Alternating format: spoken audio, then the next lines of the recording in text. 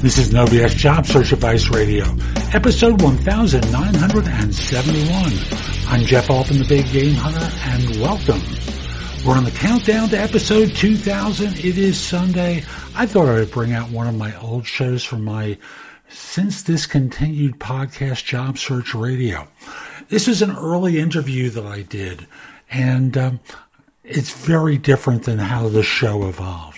I just went into a quick introduction, did a job search insider tip, and then from there went into an interview. So it's not a mature format, to say the least. And I was a little stiff back in those days because this is a new thing for me to do interviews. And if you listen to some of my interviews now, I'm very different.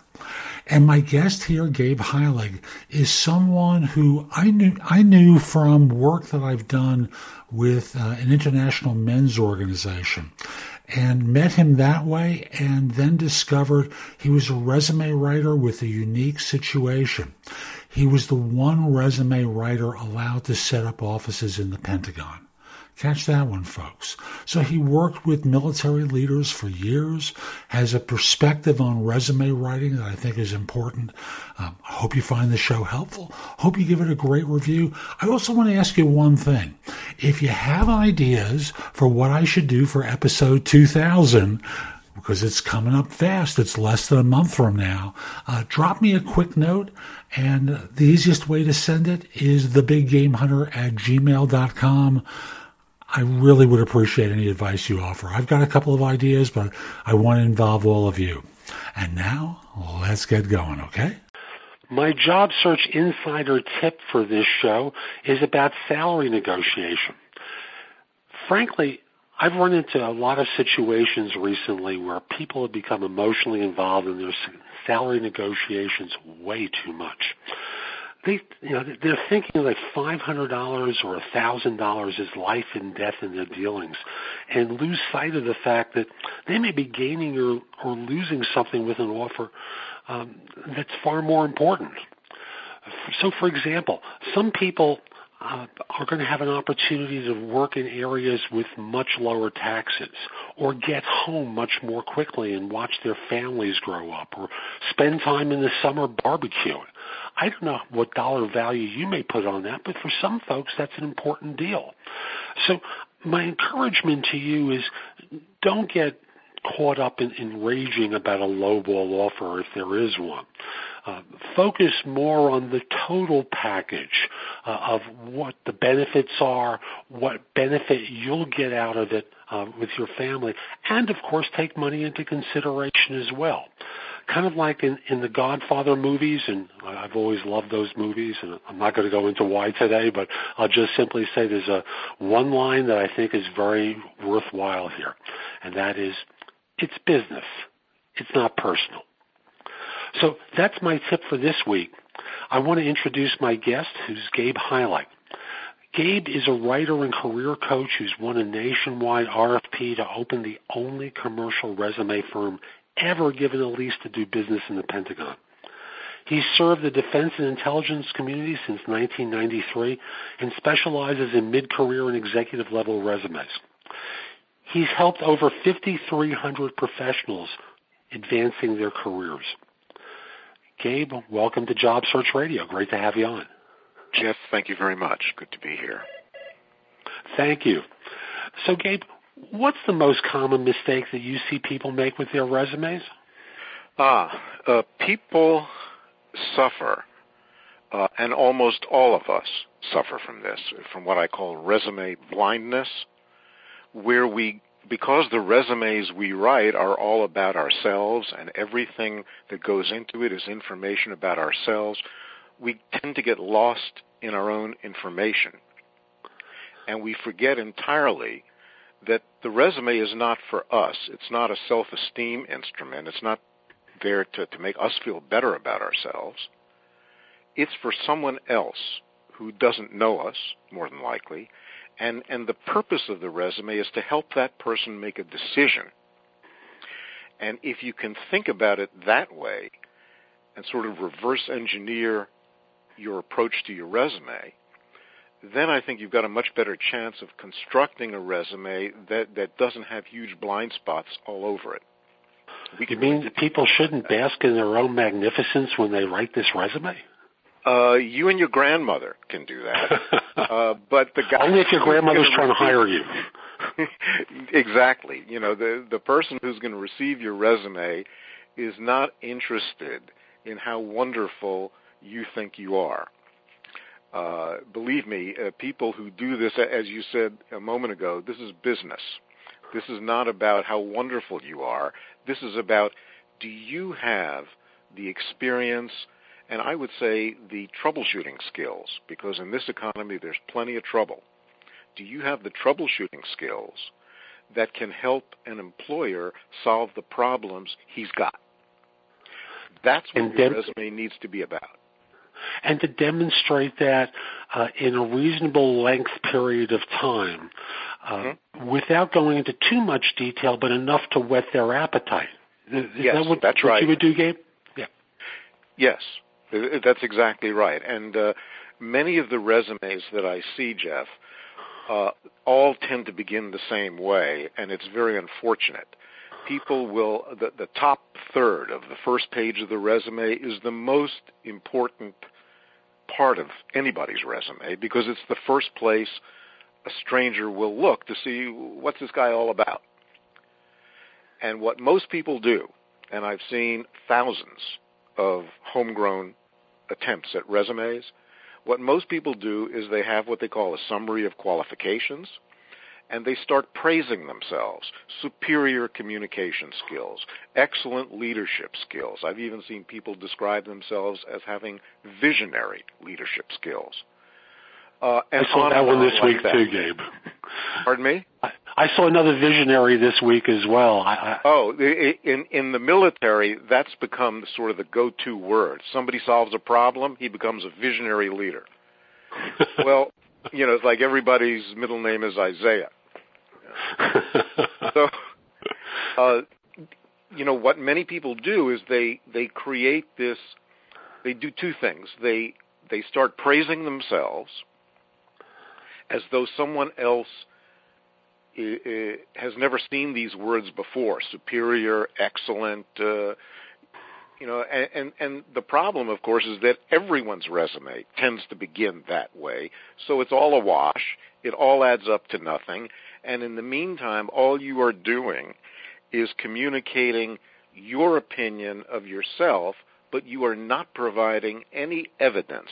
There's no information whatsoever. It's just your opinion.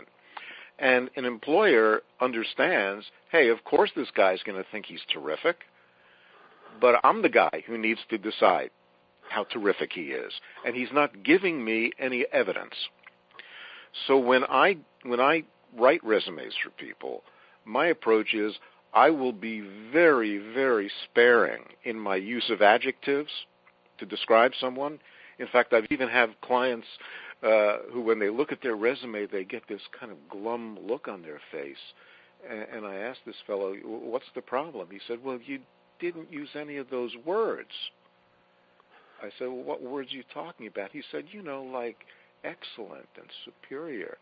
And so I had to explain to him what I'm trying to explain here, that you and your grandma can bask in your glow of how wonderful you believe you are, and you, in fact, may be wonderful.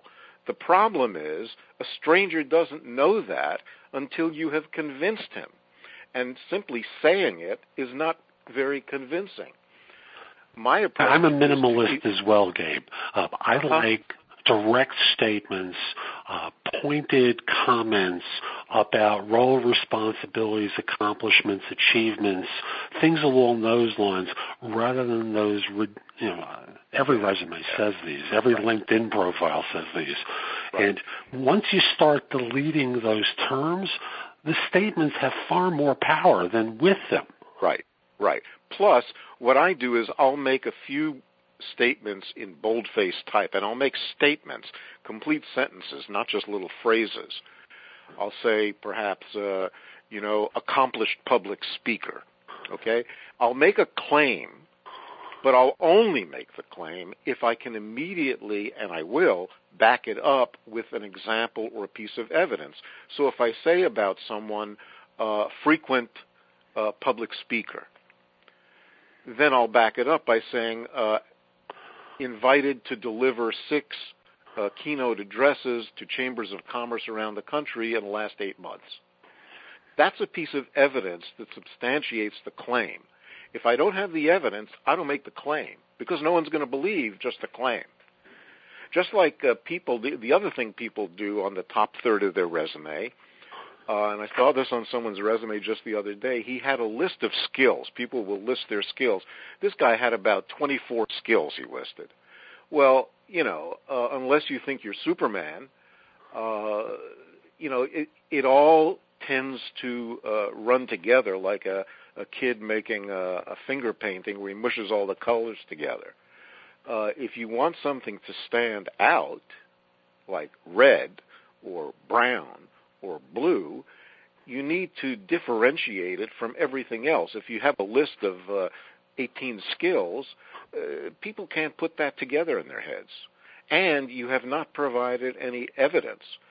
What I do is I try to show, I don't list the skills, I try to embed them in a little example so that the reader can see how the skill actually was used.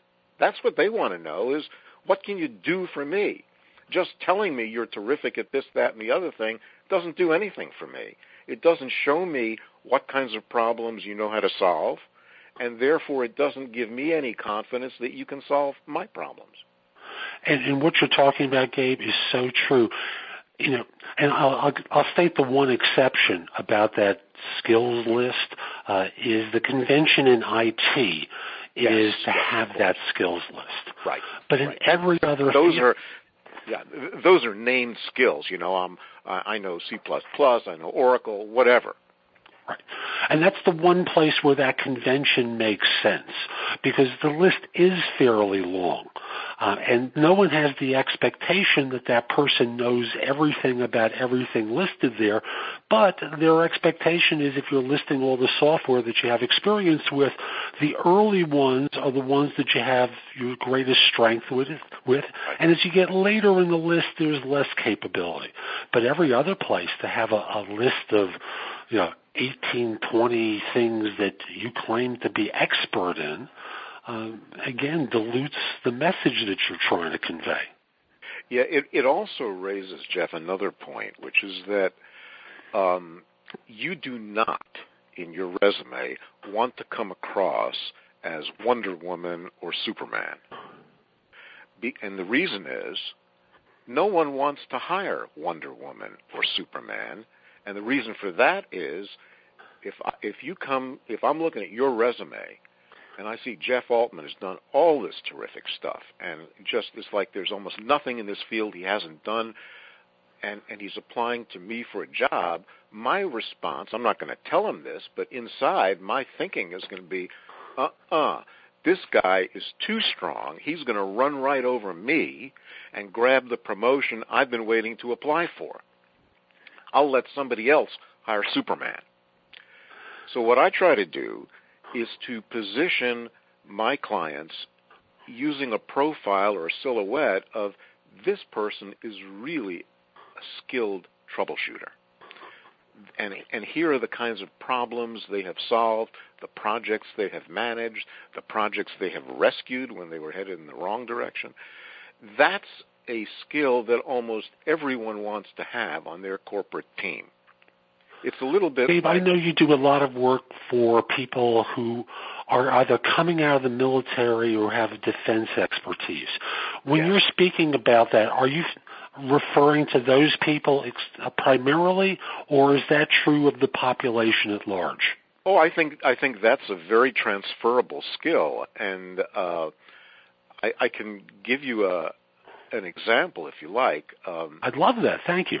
Okay. I had a colonel come to me about 15 years ago in the Pentagon. His name was John, and he was an Army colonel. And if your listeners know about the military, if you get to be a colonel, someone has decided you've got really strong leadership skills, and they notice you early in your career, and they give you a whole gamut of assignments. You might be up on Capitol Hill for 2 years defending the Army's budget. Then you might be this Colonel John was, flying around Micronesia doing humanitarian relief operations for islands where typhoons had devastated the communities. So he came to me, I wrote up his resume, and I write resumes about results people have produced. I don't write about the job descriptions.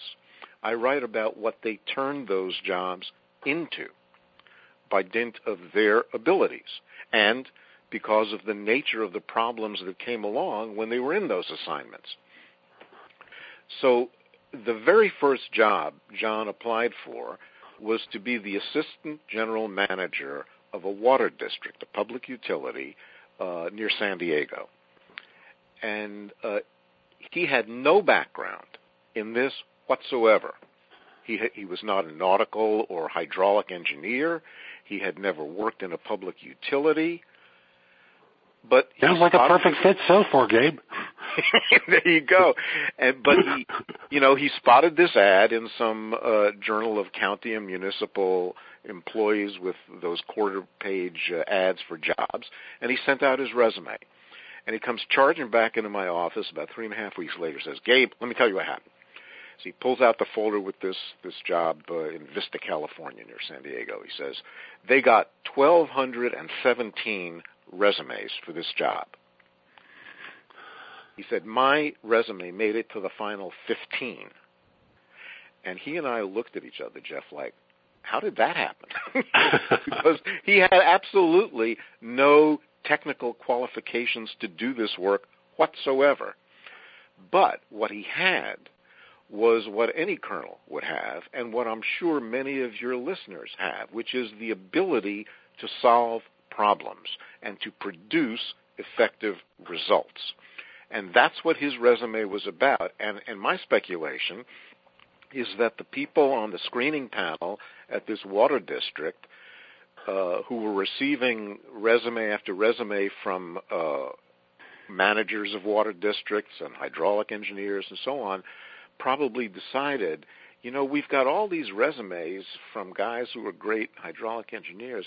This guy, he doesn't have any of that, but he can sure flat out manage. And they just found it impossible to throw his resume away. So the ability, the sheer ability to produce results in situations where results matter is itself a skill, and it's a skill that transcends almost any field. And I want to make a comment to your listeners about the word results, because on many people's resumes, Jeff, I see people using the word accomplishments. An accomplishment is qualitatively different and is understood to be different than a result. I'm fascinated by this, Gabe. Please go into this. I appreciate it. Okay, good. Because when somebody writes about, these are my accomplishments, they're talking about themselves. I did these wonderful things. And the employer is sitting there thinking, yeah, that's great. What can you do for me? I don't need somebody who does all kinds of accomplishments. That's personal. That's your personal accomplishment. That's nice, but what can you do for me? A result is different than an accomplishment. If I tell you I accomplished this and I accomplished that, that's all about me, what I did. If I tell you about a result I produced, that's about the organization I produced the result for. And that speaks to an employer, a prospective employer, because he can extrapolate, well, if he produced those results for these guys, he can probably produce some results for me. So to clarify my confusion, because I am a little confused about the difference, and perhaps others will be as well. And I hear you say accomplishment is self-focused, results is entity-focused. If someone were saying increased sales by 23%, is that an accomplishment or a result? It's both.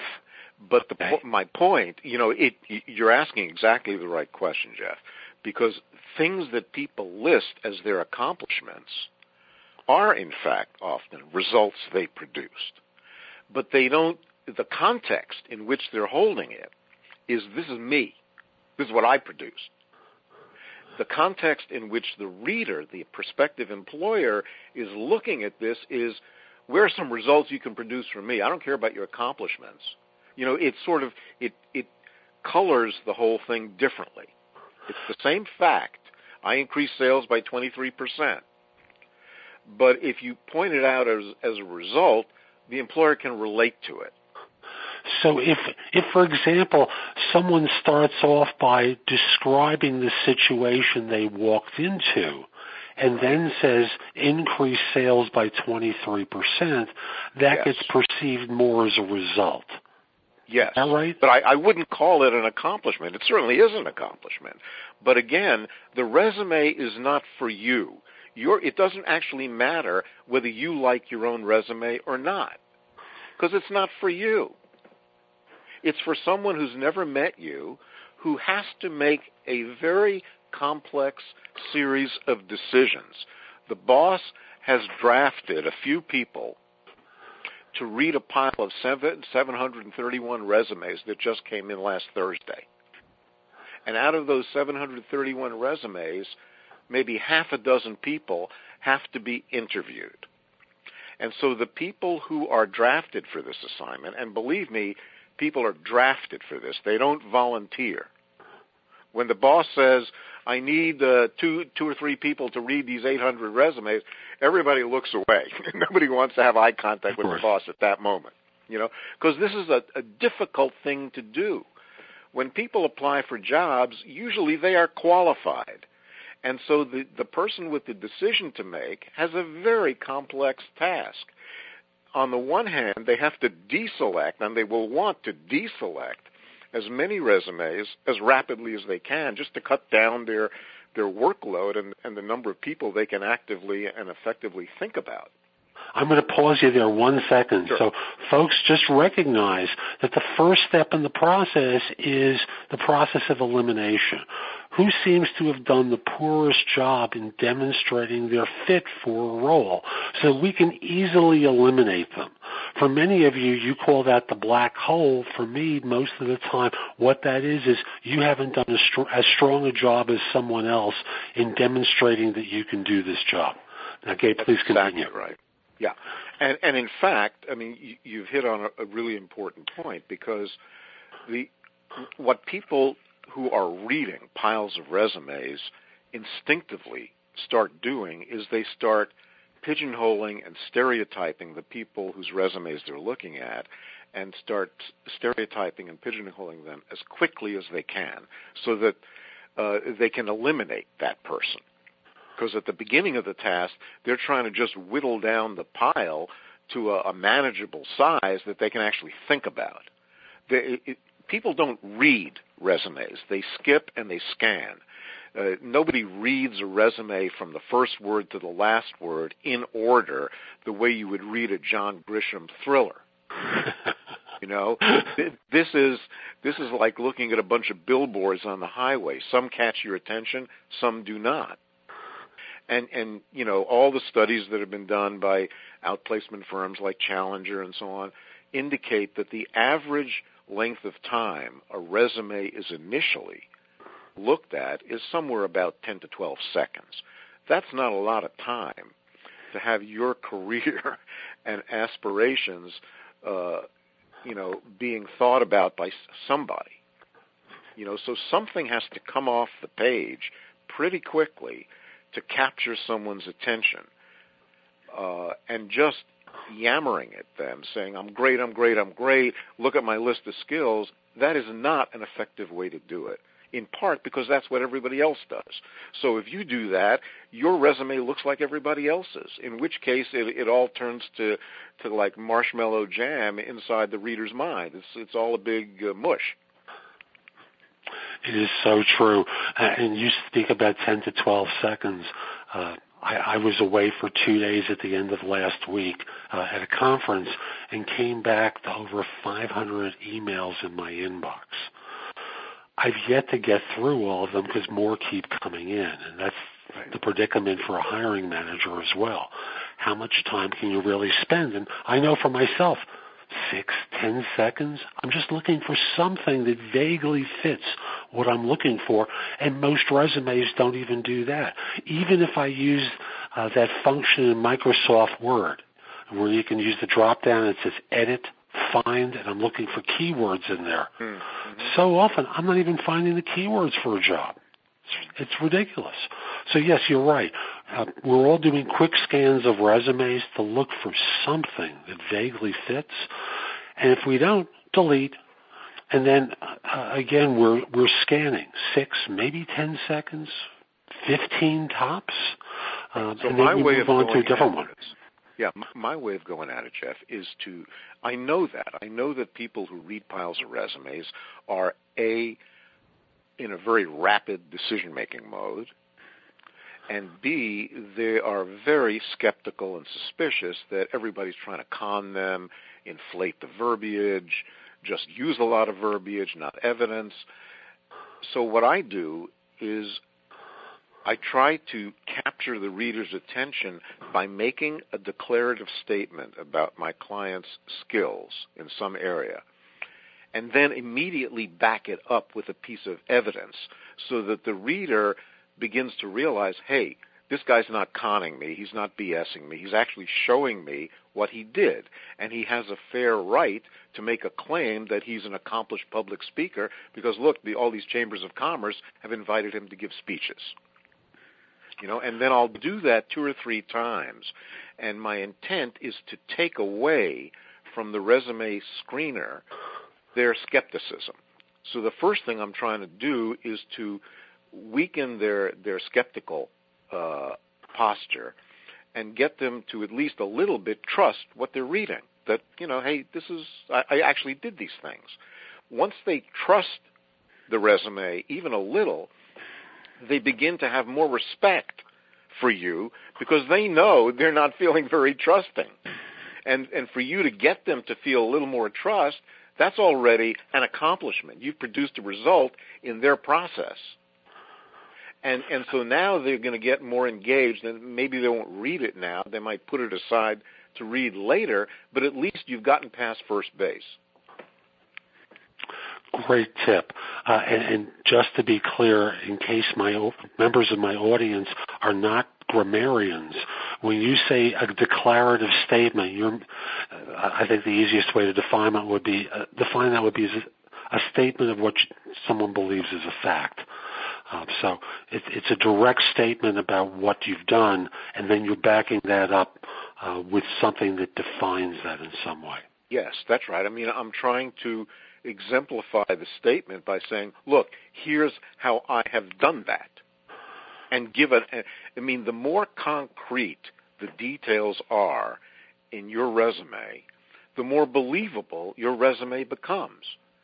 If you say, I'm a great public speaker, nobody knows what that means. If you say, I gave 8 speeches in the last 6 months, luncheon speeches to chambers of commerce, that's very specific. Very true. I want to see if you can offer a tip to the ex-military people who might be listening, or the veterans who might be listening, something that might be specifically geared for them, if there is something unique to that population. Well, one trait that is widely misunderstood and underappreciated among veterans, not by them, but by civilians who would be considering to hire them, is that up and down the chain of command, even someone who's been in the service for 3 years, almost every soldier, airman, Marine, sailor has a strong work ethic, and is it's a culture of accountability. And so these guys and women are used to operating in fast-paced environments, and you can provide examples of that. They're used to dealing with multiple situations at the same time. Many of these guys would make terrific chief of staff or a work coordinator because they're often doing that in the military. So the idea becomes to demonstrate those experiences that they've had in order to get someone who doesn't know, a civilian personality. Right. I mean, the skills are transferable. Of course. Almost always. I mean, if you're a tank gunner, well, that's not a skill that's too transferable. Fortunately, we don't have too many tanks rumbling around the streets of Philadelphia and New York. But, many other skills are transferable. The ability to assign tasks to people and to make sure they get them done. If you're a sergeant, that's what you're doing all day long. Beautiful. So I want to summarize some of the points that you've made here on today's show so that the audience gets it clearly summarized. And one thing you spoke about right off the bat was forgetting about the adjectives. No one except your grandma cares.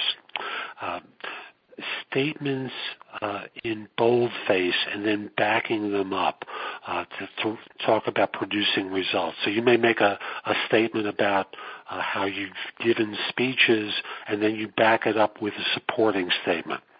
The resumes are kind of like billboards on a highway to attract your attention, but they're not really the thing that gets you hired, of course.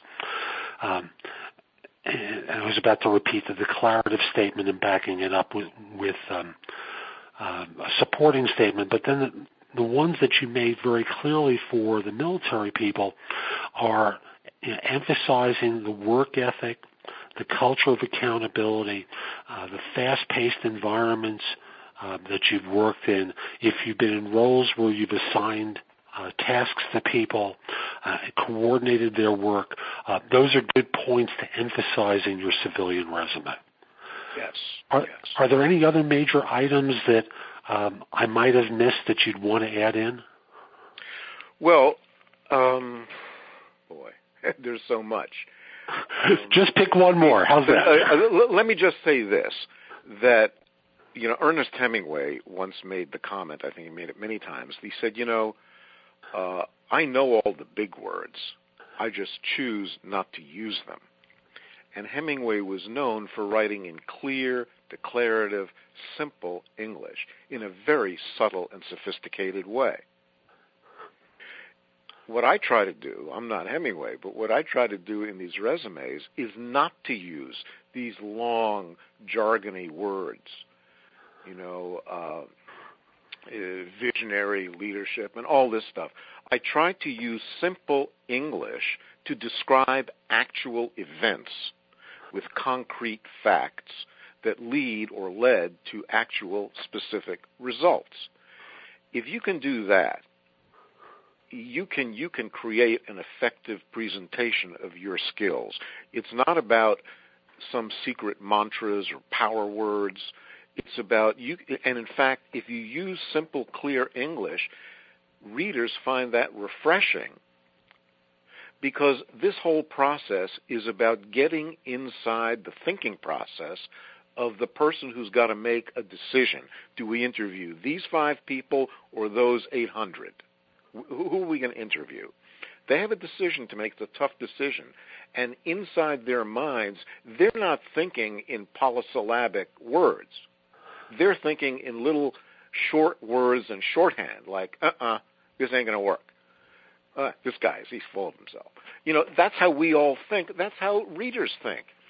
So if you can present your information in a clear way and not rely on fancy words, but on actual facts, you will have taken a long step forward toward getting the vote of one of these screeners.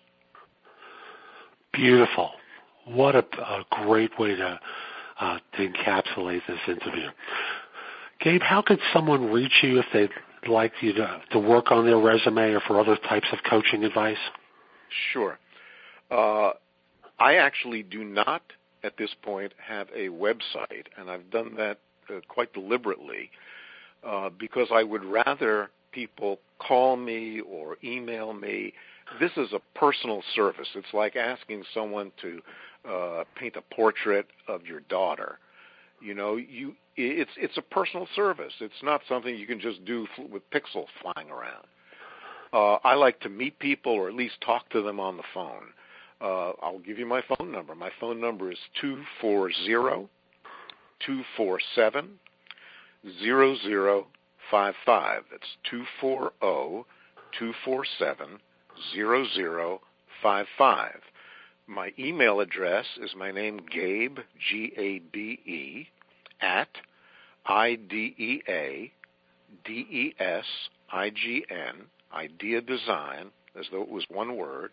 So it's Gabe at Idea Design, and then a hyphen, and then DC.com. Gabe, Gabe, at Idea Design, hyphen, DC.com. I answer my own phone, and I answer my emails. So that's today's show. I hope you found it helpful. And if you did, here are a few ways to optimize your job search and get better results. First of all, visit my website, thebiggamehunter.us.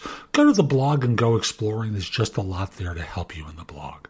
And if you want to take my class on interviewing, it's called the Ultimate Job Interview Framework. It's available on Udemy.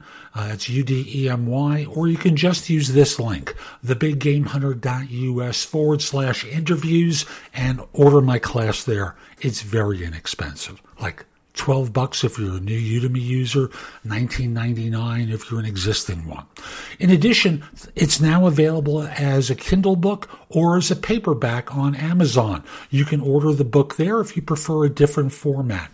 And as a paperback, I think it's $6.99. As a Kindle book, it's $2.99. So again, very inexpensive. Obviously, I'd love to help you with coaching.